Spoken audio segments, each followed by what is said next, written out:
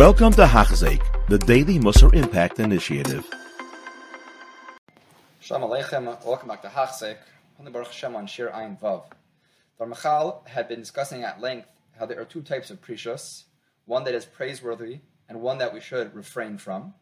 And then he explained, for the past few shiurim, which categories of precious are those that we have to strive to attain to, and many cases are something that should really perhaps even be fundamental and obligatory, but for various reasons Chazal didn't create it to that extent.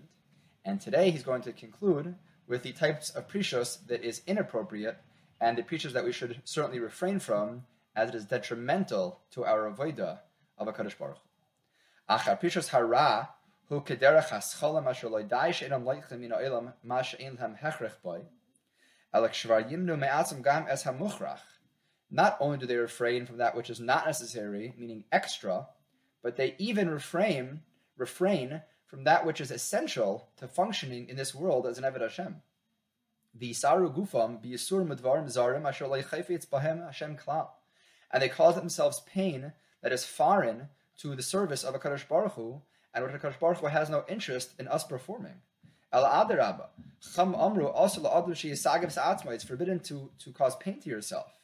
Within tzedakah amru kol misha tzarich lito v'einer naitel hareza shayvich damim. If a person is needing of tzedakah, of somebody helping him with chesed, he should take it, because if he doesn't, he's going to starve and he's going to suffer. V'chein amru lenefesh chaya. The Torah says we're a nefesh chaya, an idea that we have to live.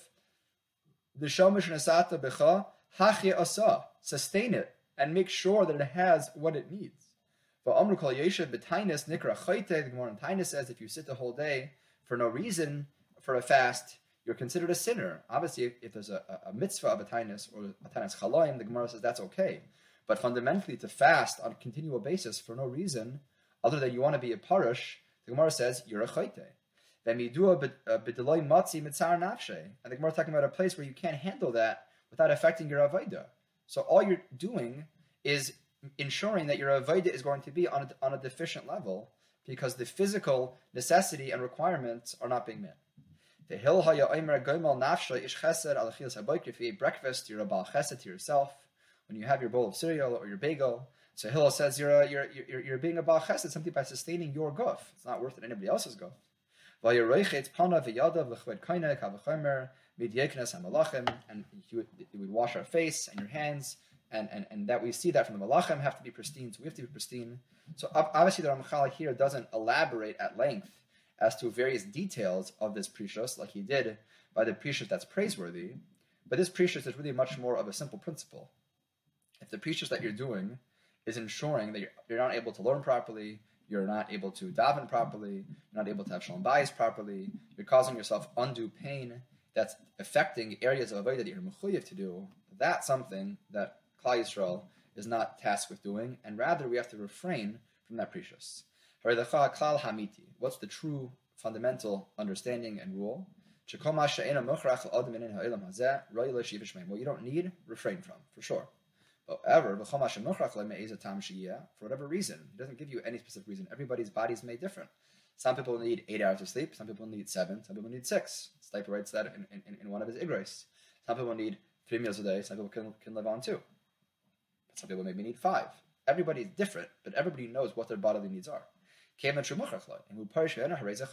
you refrain from what your essential needs are, you're a chayte. It's not just something that we don't praise, something you should avoid, but you're a sinner because you're affecting your avodah. And anybody who detrimentally affects his avodah is a chayte.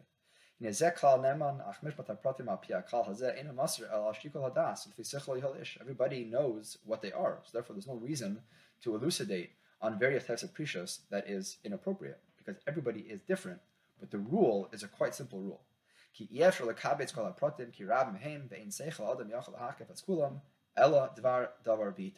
Everybody has to take account of his own body, of its own situation.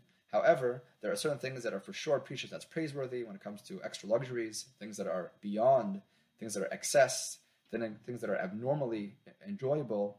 Those are things that one should be parush from. It's not mechuyev, but he should be. Then there are things that are undeniably inappropriate as precious. Somebody who doesn't eat, doesn't sleep, doesn't take care of his body, and his body is slowly disintegrating and unable to function properly. That's certainly the avodah of precious that's inappropriate. And like most times, that the Rambam writes, Derech Hamtzai, the middle ground is most often the most appropriate path. We shall be Matzliach in the Avodah of Prishus. You have been listening to a shir by Hachzeik. If you have been impacted, please share with others. For the daily shir, please visit Hachzeik.com or call 516-600-8080.